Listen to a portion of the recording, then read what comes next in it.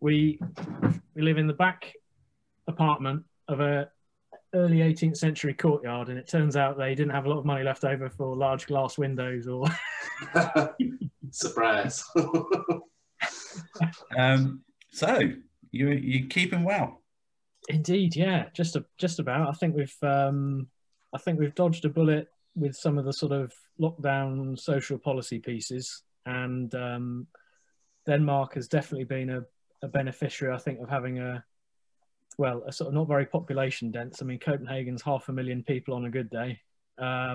And of course, everyone's cycling about and generally feeling pretty virtuous and healthy and whatnot. And yeah, so no, on that regard, very good.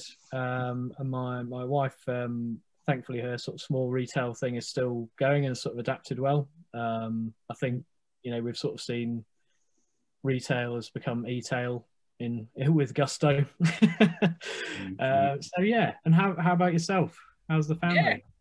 Yeah, all good. Usual craziness. I mean, the kids have been complete lunatics today. I think just kind of by the end of the week, they're just like, like balls of fizzy pop that need to explode. And so I've had a bit of that this morning, which is always a joy to contain. Although no calls from the school saying bad things. Actually, calls saying good things, which is quite no way.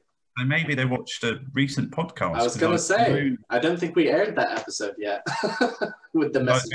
I was bemoaning last week or the week before how they only ever call in lockdown when there's bad news. So, and obviously myself and my wife, we try and be good teachers, but that's not the career we signed up for. So, but we do love our schools and we do love our teachers. So hopefully more good calls, please. So look, Oliver, thanks. And, for joining us today. We've got probably 45, 50 minutes.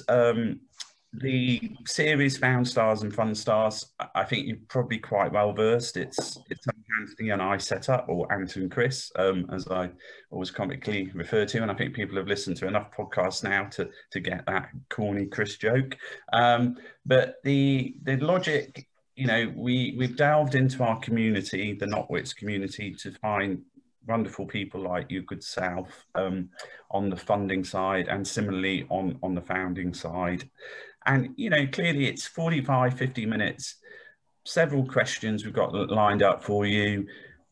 Share your wisdom. You're obviously a very clever man and have had a very successful career at a very young age. So I'm sure there's lots of people who'll be looking to hear and emulate those. Sorry, I think the Waitrose order has just appeared next door, so apologies for that noise. But before we go on, just quickly, why Denmark? Yeah, sure. Besides it being the happiest place on earth, apparently. Yeah, exactly. I mean, apart from that, and always in the top 10 quality, like it's really the sort of the Maersk HQ piece, and it was following the opportunity. And then as it unfolded, it sort of all accelerated a bit with sort of COVID and the like. But actually, the idea of remote working, the idea of this sort of satellite office piece really sort of came to life. So follow the opportunity. The earliest stage, of course, the idea of teams being together face to face to try and create a culture, to try and sort of really embed that, was really sort of principle at the starting point of it. But Maersk, of course. Sorry. So in essence, you're not in Denmark because your wife is Danish. It is a business move. And if you were to tell people a bit more, when we think of Maersk, I think of Southampton University and the docks when I was 30 odd years ago when I used to study at Southampton, and you used to see Maersk written everywhere. And kind of Maersk Ventures, I mean, what's the gig? Are they investing in everything and anything, or is it kind of shipping related? No, you're quite right. So Maersk definitely known for its iconic blue vessels. It's great, but is port A to port B container freight. Very much sort of front and center of their life. And Maersk Growth was really sort of architected principally to look at sort of adjacent growth opportunities. So as we're all aware, and exactly as you allude to, it's a bit of a sort of industrial giant. In many respects, shipping is a little bit of a dinosaur. You know, there's lots of things that have evolved and innovated, but I think certainly the world has become a lot more interested in supply chains, been a huge amount of innovation. And of course, as consumers, you know, we see and sort of touch that weekly with our sort of e-com, our sort of deliveries and so forth.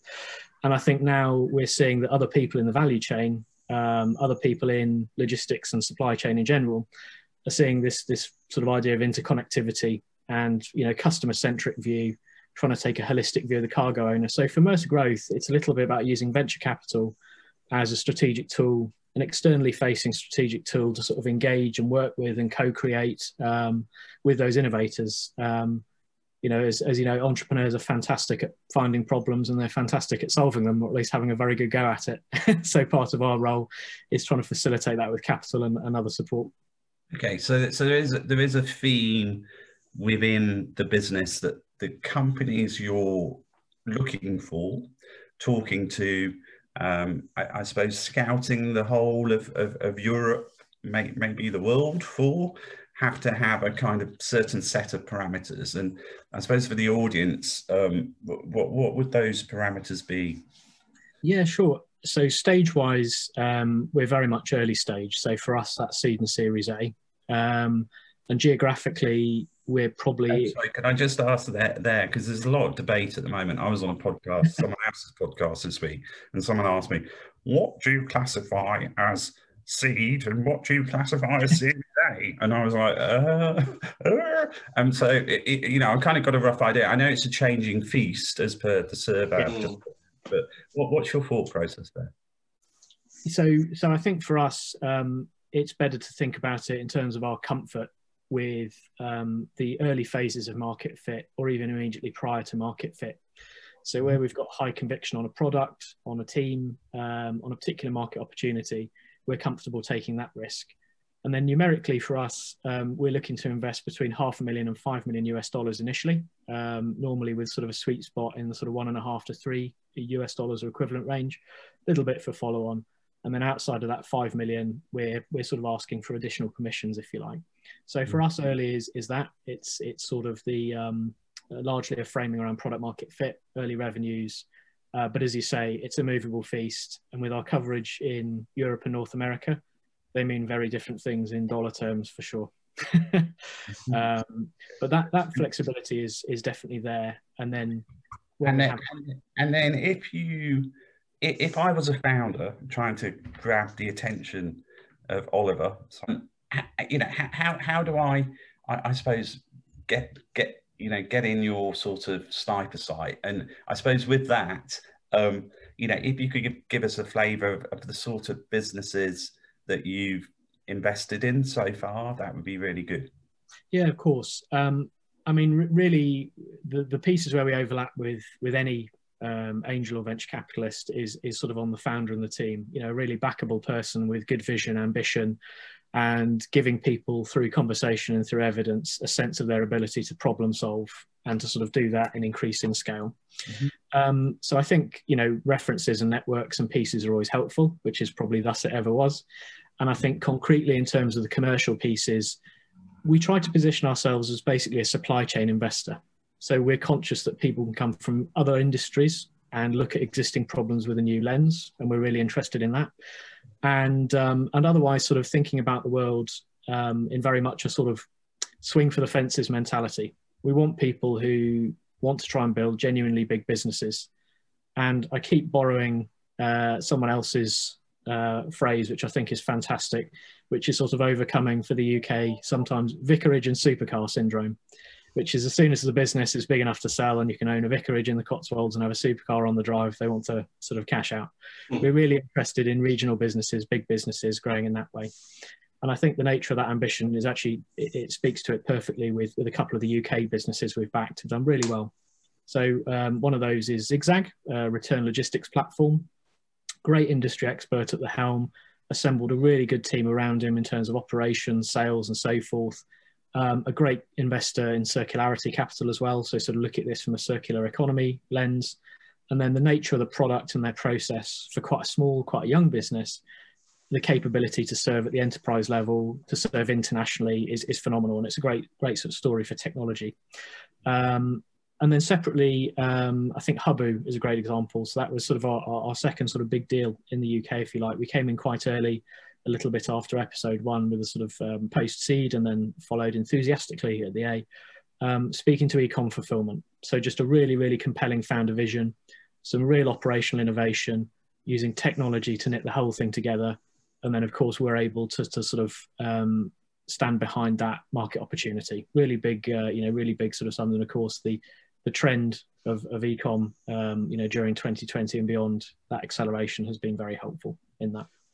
I think another interesting aspect, and I was wondering if you kind of talk to some of the dynamics that you find Maersk Ventures kind of playing in the venture industry, because it's a niche, a huge niche, but a niche nonetheless. Do you find that you have to often lead the rounds because people rely on the expertise, or kind of talk us through some of those aspects?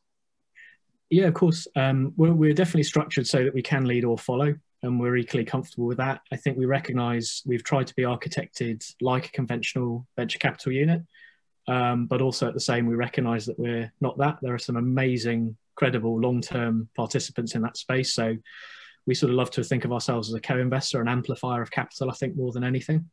And to that end, I think people recognise we bring something differentiated to the party, and that's founders and co-investors alike. So founders will often have a chuckle and say, it's nice to talk about these incredibly granular KPIs that no one else even references, hit rates and stuff like that.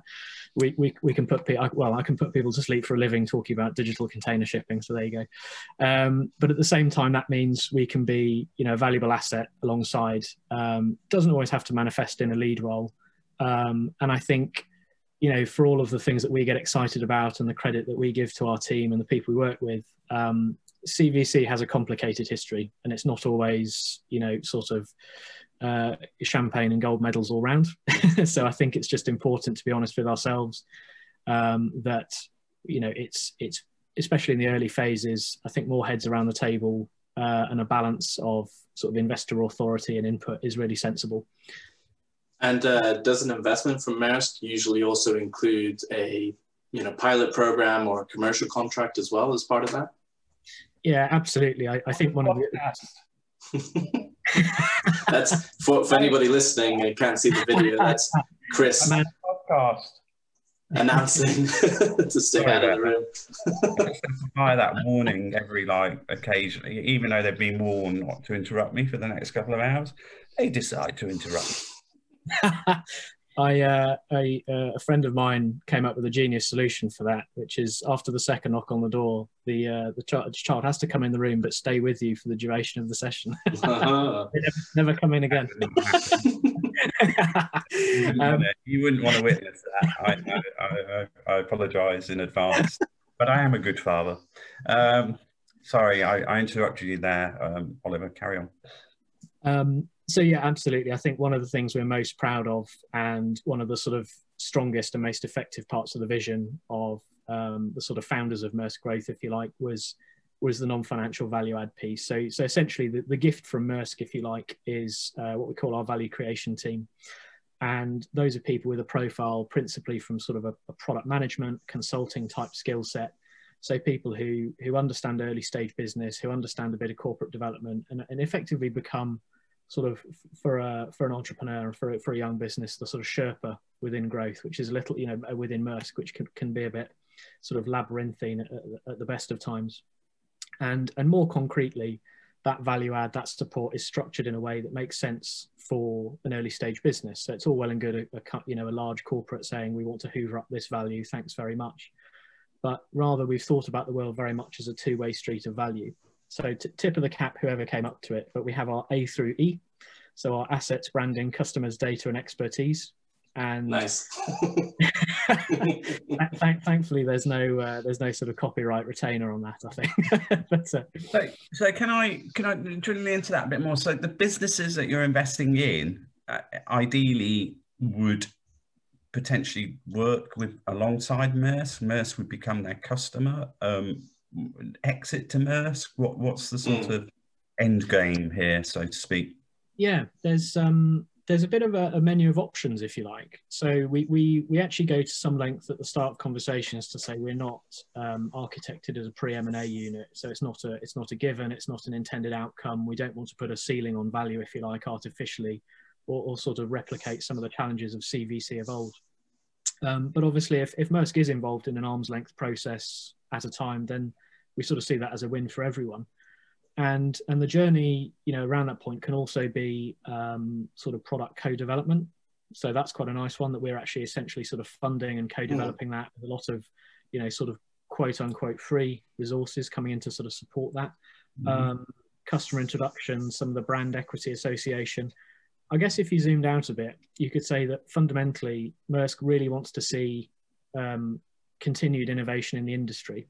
And for Maersk, innovation has often been at things like the vessel and the process level and the product level. So bigger vessels, more efficient vessels, things like that. And in a way, this is an expression of that we're supporting innovation, digitization in quite a complex, slightly sort of under-innovated industry. And we're, and I how old is the actual growth Maersk Growth business, Oliver? Is it kind of like started a couple of years ago, or it's been going for 20 years?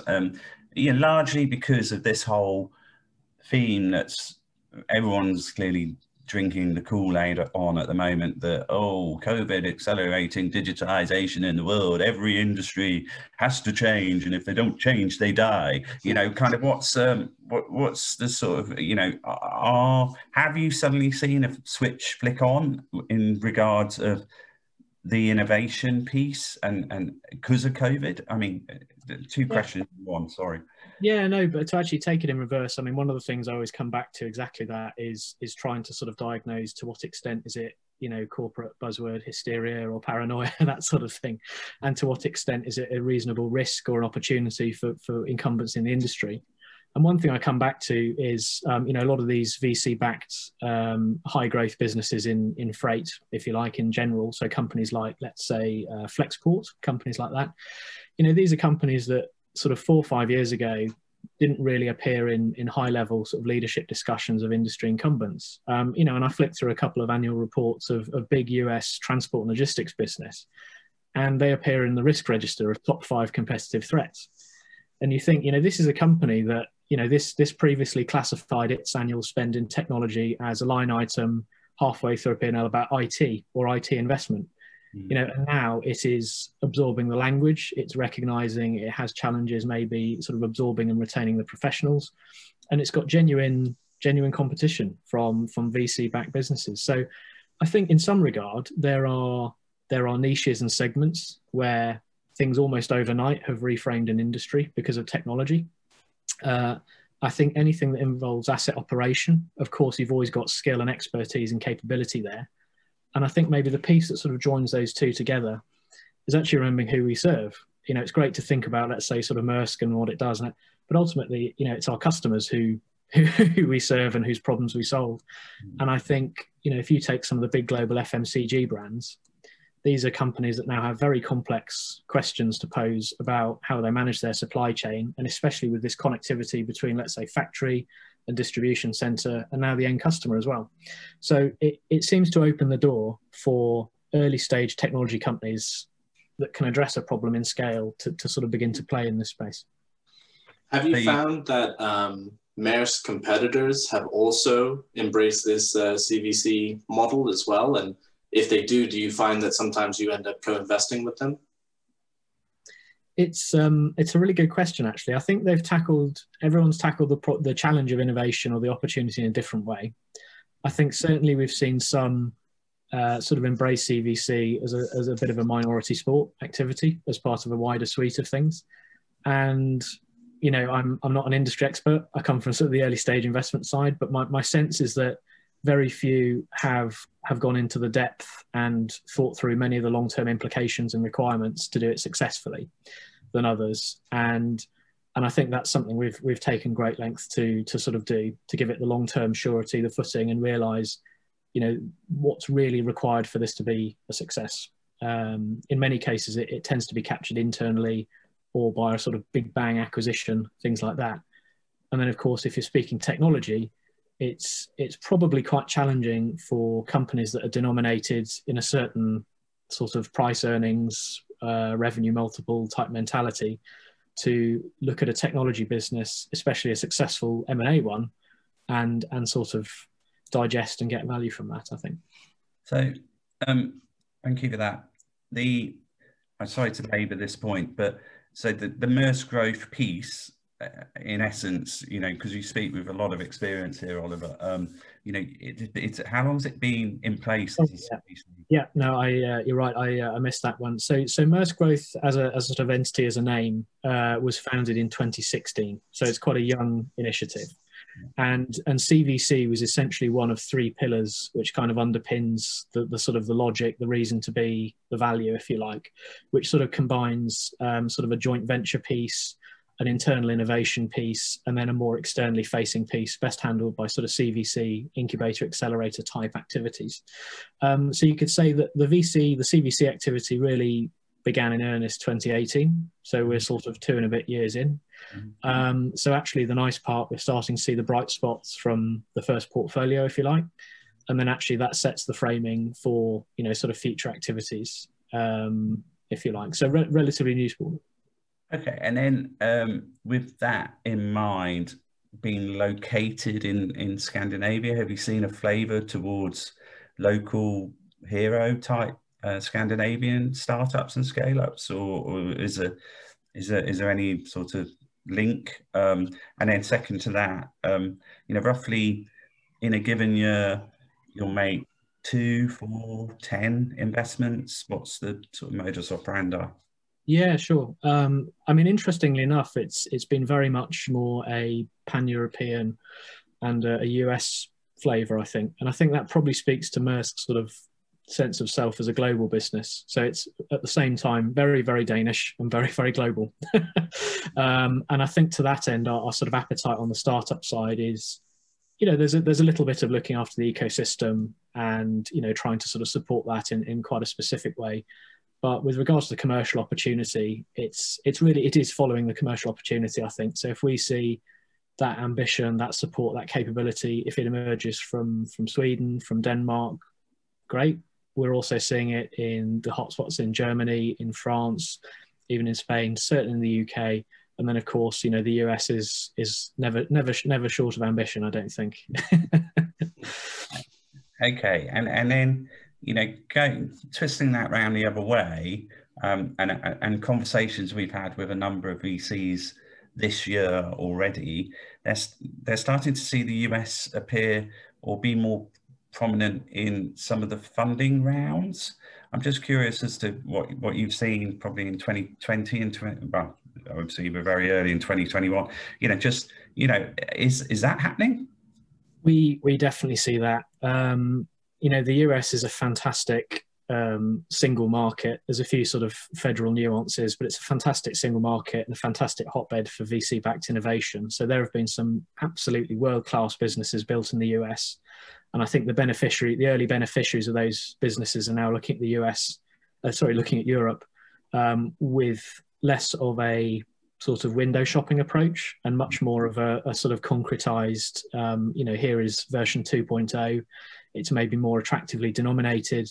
And certainly, you know, both individual angels, the sort of capabilities at early stage, the talent pools, you know, we're really sort of seeing that recycled into these sort of businesses. So for sure, we see, I think, appearances selectively on cap tables. We see much more engagement and curiosity about the founders, the networks and the companies. And I think that's really, really, yeah, we definitely recognize it. And almost the second question we wonder is, you know, will this idea of sometimes Europe feels more like a patchwork of countries than, you know, sort of otherwise, but it does feel that something's changed. The experiences of people who've been country managers in the high growth mobility startups, you know, the Ubers, the scooter businesses, some of the delivery giants, you know, taking that capability and ambition and recycle it into these businesses, it seems to also appeal to that American investor base as well. So it feels like it is developing. Yeah, we definitely see that. Okay. And then I suppose looking at the, you know, the here and now, 2021, a lot of the people we've talked to, especially Series A level, which, you know, as going back to my point earlier, a really successful hot Series A at the moment is a 20 million type pound scenario. You know, kind of, and then seed is 5 million. I mean, just curious, you know, what, are you really busy? Is Maersk rocking and rolling? You kind of like, oh my God, I've got so much business, I can't sleep, I have to do it all now. What's the sort of current temperature? I think we're really, really pleased how the portfolio's done. I think we've, you know, let's also be honest, it's a soldier of fortune in that regard, because of course the world suddenly became interested in supply chain, distribution of physical goods, all this stuff, and I think that has fostered larger and more sort of high velocity transactions and interest, and sort of, you know, the next 1, 2, 3 around that. I think we definitely saw that initial slump in 20 and then a bounce back. And not to be too sycophantic, but you called perfectly the drought on seed, and then sort of, you know, flowing through in the delay, the sort of that sort of that, or, you know, the hose pipe ban, if you like, not necessarily that it was enforced so much as self-enforced. I think early this year, early couple of weeks, felt like everyone was still in planning and caution mode, and I have to say the last fortnight or so, we're just seeing absolutely. I mean, we are incredibly busy, and off to the races. Yeah. And it's very clear that everyone, from the entrepreneurs and their teams to the co-investors to the people who are potentially going to follow, everyone seems to have essentially adopted organically into a new pattern. This is how we do it remotely. This is the speed and the cadence. This is the sort of engagement we want to get ready for your next phase, or otherwise let's compress that down into a bigger Series A, as you say. But yeah, concentration and competitive for sure for the.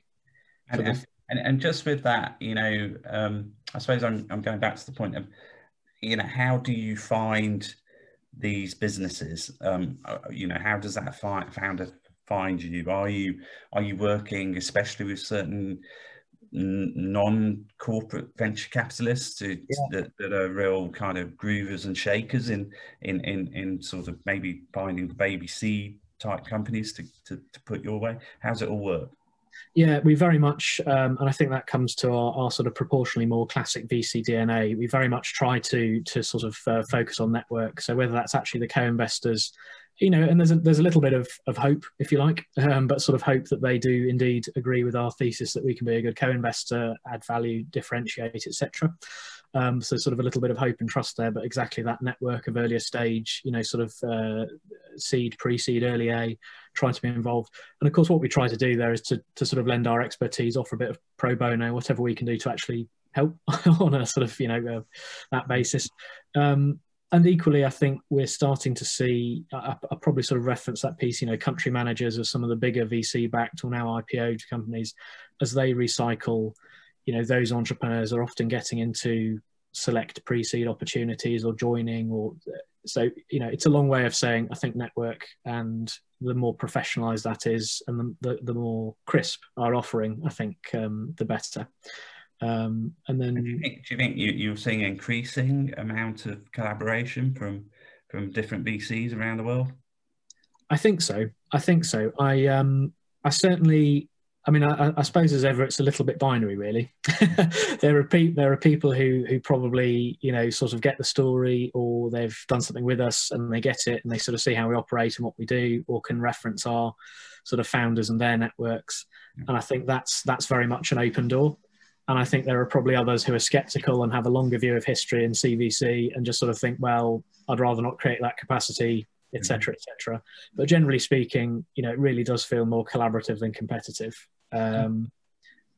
On that added value piece of you know, the commercial side of it as well, could you talk us through some of the challenges that you have with rolling out some of these pilot programs, and any tips that you would have for entrepreneurs listening that, you know, want to get pilot programs either with Maersk or in general, something that they could take away? That's an amazing question. It is the primary function of our value creation team to sort of almost, we think about it as matching the wheel speed. You can have lots of good intention on the corporate side, but I think it's really important to focus on what's the critical path for the decision making, who has to say what and when, what's the budget. And I think it's a totally reasonable question for entrepreneurs to do that and to sort of keep asking that question, keep everyone sharp on it.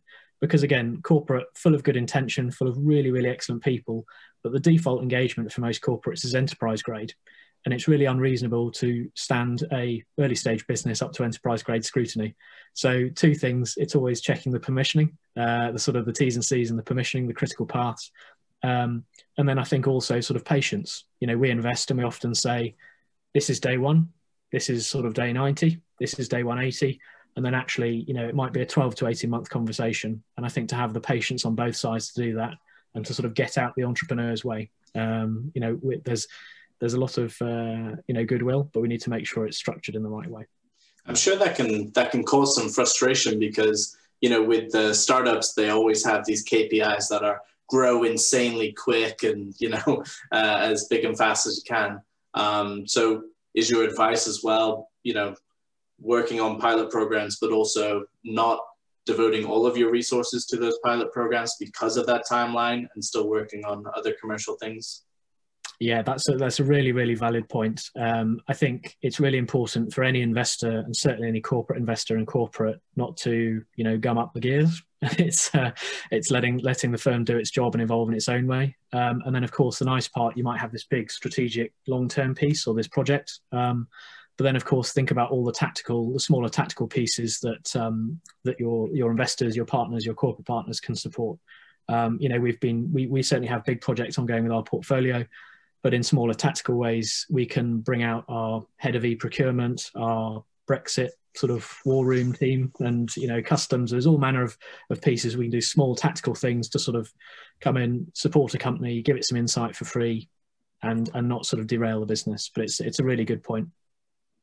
Looking at the human, I suppose, interface of when you've been pitched to by founders, I think we had someone on recently who said they were talking about market size and the founder replied, "Oh, just go Google it," because he didn't know the particular answer. It just kind of like, what's your sort of avoid this banana skin when you come and meet me in Copenhagen? Where have you seen people really press that self-destruction button in a meeting with you? It's probably a version of the same mentality with that. I think it's the we have no competition. Because in some cases do nothing is competition. In some cases there's sort of a jobs to be done. You know, many incumbent things, you know, people say this industry is built on spreadsheets and you know, telephone calls, and for many small businesses that might be perfectly fine right now. So I think the idea of really knowing your competition from a sort of jobs to be done, that kind of framework, is a really good one. Just think what are people doing, what functions are they hiring, what softwares are they using to be your competitor. You're right, there's almost certainly no one exactly like you, so they're sort of telling the truth. But I think it's a much healthier and more sort of mature market view to say, this is what we're up against. In the case it's an existing function. I couldn't agree with you more. That's my number one pet peeve when being pitched is we have no competition, right? Yeah, and I think with my, you know, sort of insight here, you know, I think that also comes sometimes with somewhat of an arrogant attitude by some founders and naivete as well, I feel. Pardon? Naivete as well. Yeah, naivety. Potato. Whichever way you say it. I don't know. Potato. English way.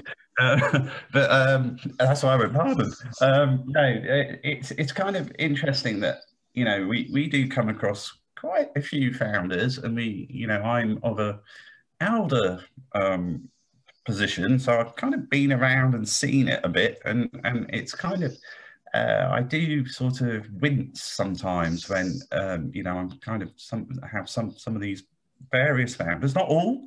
We work with the very best ones, but it's that pinch of like, look, you know, having that respect for a fund or an individual is kind of key, I think, to building human relationships. And I really turns me off when I meet founders who are just like arrogant with me, and I'm sure it does with you, Oliver. So anyhow, Chris is going off on one. So I'm drawing it back into Maersk Ventures, and you know, with great tips for founders. Lots of people are really interested in VC, corporate VC. If I was that sort of budding grad, or not even a grad, someone who's you know, unemployment's potentially going to be rife everywhere around the world in the next year or two. How do I suddenly like get my CV in front of a corporate VC, and what's the real job like? What do you love about the job? So I think maybe to sort of take it in reverse, if that's all right. I mean, for me, it's the founders and the ecosystem. I think what an absolute pleasure to get to work with entrepreneurs. I mean, who are, you know, entrepreneurs are the rock stars of the economy. Of the VCs get to bask in their reflective glory from time to time. and I think the point to highlight, maybe to work closely to the sort of those looking to get in the industry, is it's from time to time.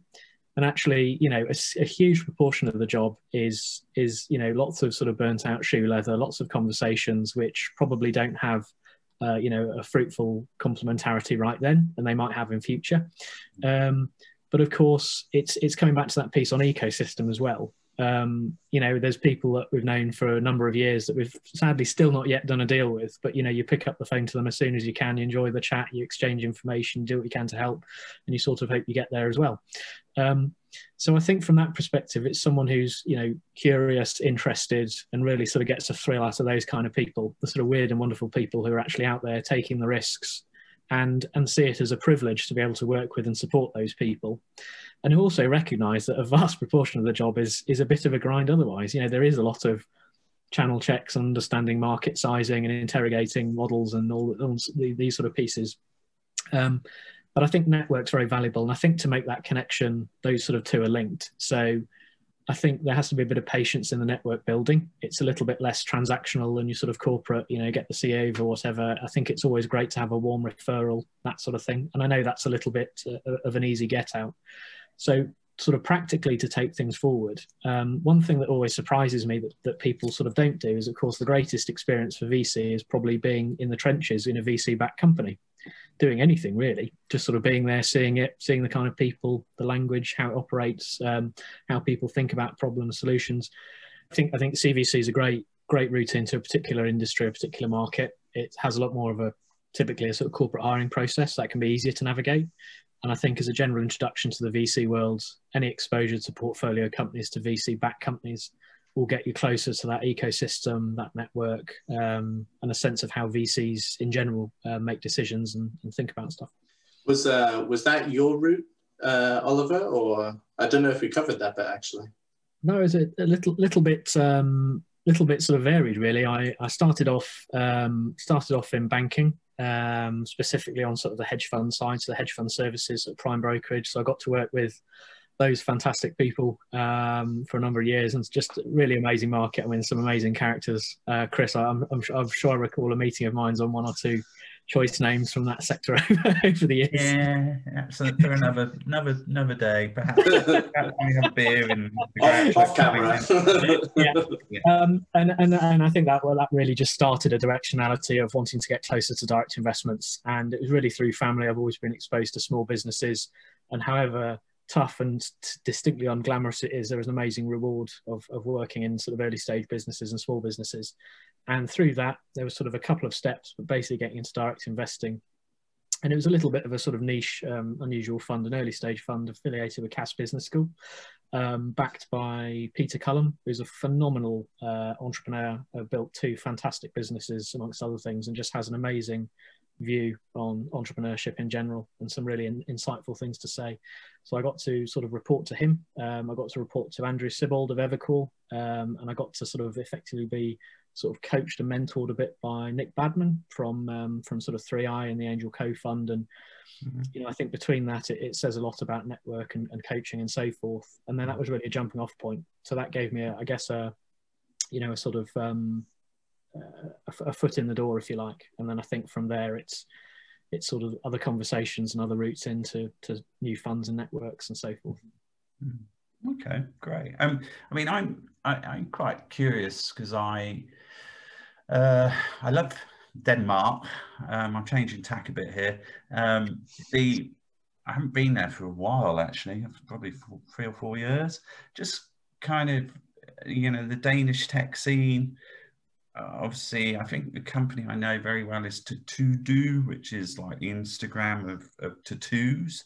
For anyone who likes tattoos, you're going to go on To-Do, and the founder's a fantastic guy. And I think Daniel Lager was one of, you know, he's one of those celebrity footballer type investors in the business, and obviously he has a lot of tattoos as well. So, and also he's Danish, so it kind of fits the bill perfectly. So, you know, kind of what's going on there? I mean, because clearly we're all like, there's hardly any events or, you know, or accelerator demo day parties, or, you know, everyone's tried to shift onto webinars, which, to be perfectly honest, are a bit of a disaster in most cases. And Clubhouse. Yeah, Clubhouse, which webinars and Clubhouse. kind of a weird kind of experience where, you know, I had a bit of a delve into and kind of been approached by some really odd people. But you know, kind of, I don't know why they're attracted to me. Yeah, so we're kind of obviously, I think, yearning for the return of that physical room events, but, you know, curated content, which Notwix is very good at. But I'm just curious, like, going back to Denmark, you know, what's happening? Is the scene still live and kicking and growing fast? I mean, coming as an expat, it's been a little bit sort of learning the ropes a bit and sort of understanding a little bit on sort of the who's who. I mean, certainly there's some amazing success stories, some marquees, which are causing a little bit of that early sort of effect. I know one, Vivino, who raised a load of money this week, who are a fantastic company that I had the pleasure of meeting a few years back. And yes, so exactly that. And it sort of, it does create a bit of a buzz. And being a small city, being a small nation, population-wise, you're sort of actually quite close to it personally. So it's not hard. That sort of degrees of separation pieces. And actually these stories are getting a little bit closer to home for a lot more people. So it's becoming, I think, more of a credible path, a credible conversation for young people taking the early steps in that. And with the VC funding, of course, it creates the depth, you know, both sort of the kind of early compensation piece, but also actually the surety and the learning that they're looking for. I think, you know, there's for sure it seems to over-index on sort of 2 or 3 areas, I'd say. You've got the sort of social media, new media type. I think there's a fantastic sort of track around decarbonisation, sustainability. And part of that is, of course, there's some great sort of corporates doing pieces in that, which actually there's, again, a lot of intellectual property and talent. And when that meets, you know, venture capital, exciting things can happen. And of course, you know, from the early days, you know, Danish businesses are sort of transacting in English and thinking globally. It's a small home market. So from day one, they're thinking, you know, pan-Nordics, pan-Scandinavia, pan-European, pan-US, if they want to build something large. So, yeah, I mean, I think probably the final add-on to that is we're sort of, I think, probably the last 6 months increasingly aware of sort of early stage entities, you know, the sort of business accelerator, incubator type, actually thinking about a discrete Danish sort of chapter setup. And I think that would be quite a positive thing as well, just to say, absolutely, let's try and build a cluster around you know, sort of social media derivations or e-com derivations or a bit of both. But yeah, for sure. And there's some really interesting people doing that. Maybe a final bit. We're also seeing a lot of, with the US success stories, a lot of Danish expats coming back. And of course, they have the experience. They have. Is it Zendesk? Is one of those? Yeah, and even because I think Danes travel exceptionally well.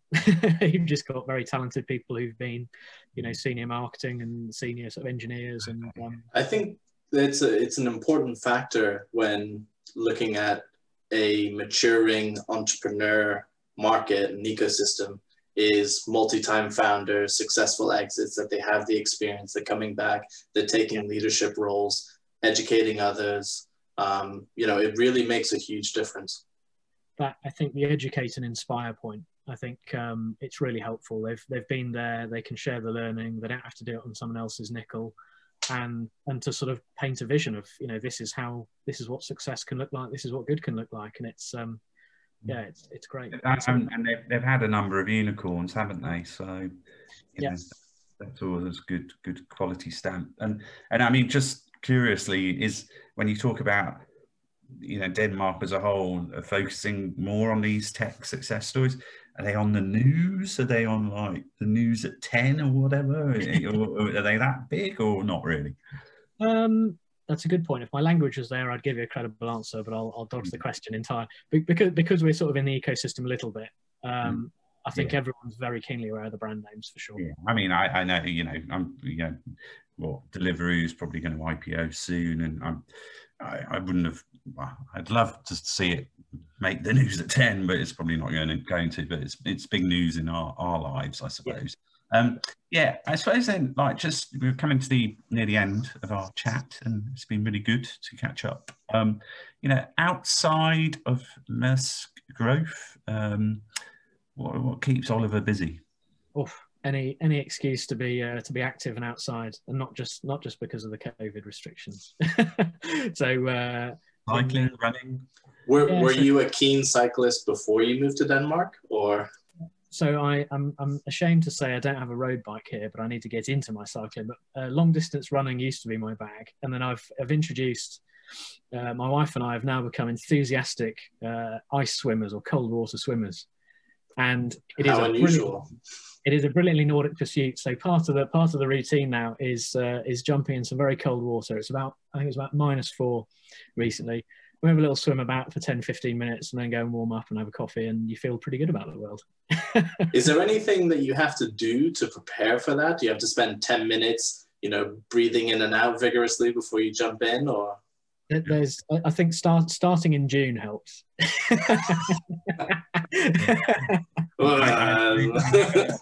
have a friend in Sweden, Daniel Duboski, who has a business called Funded by Me, and he takes great delight on putting Instagram photos of him in his budgie smugglers about to take the dip every morning into -8 and praising the Lord for how good he feels afterwards. I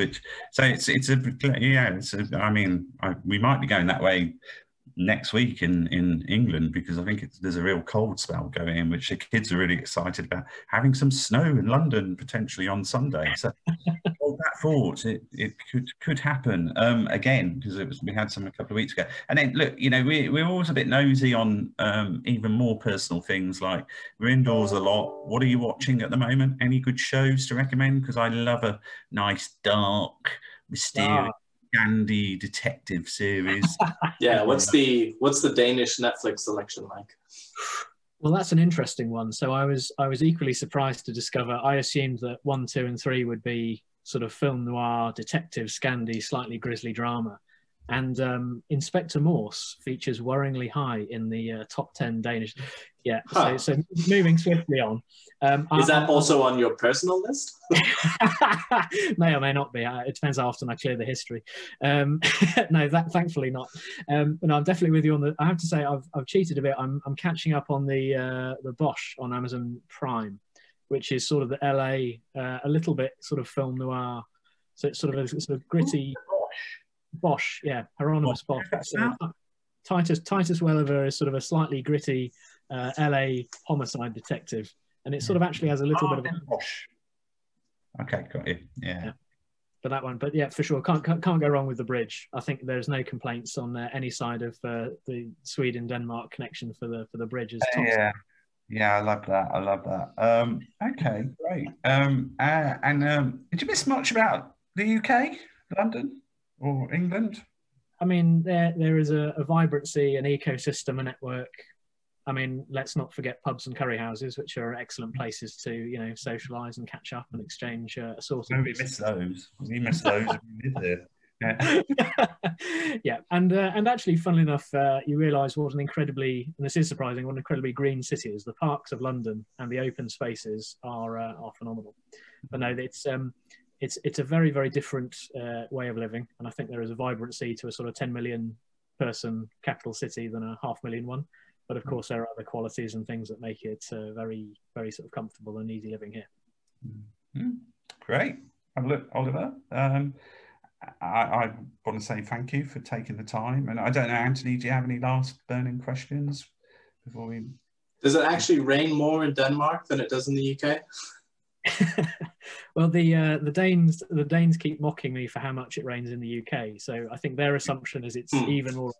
I would say it's that's a wash between the two countries. Well, look, on that note, thanks again. Been great catching up, and keep up the good work. And hopefully we'll catch up again with you in 6 months or so and get the update on how things are panning out in 2021. But brilliant to hear from you.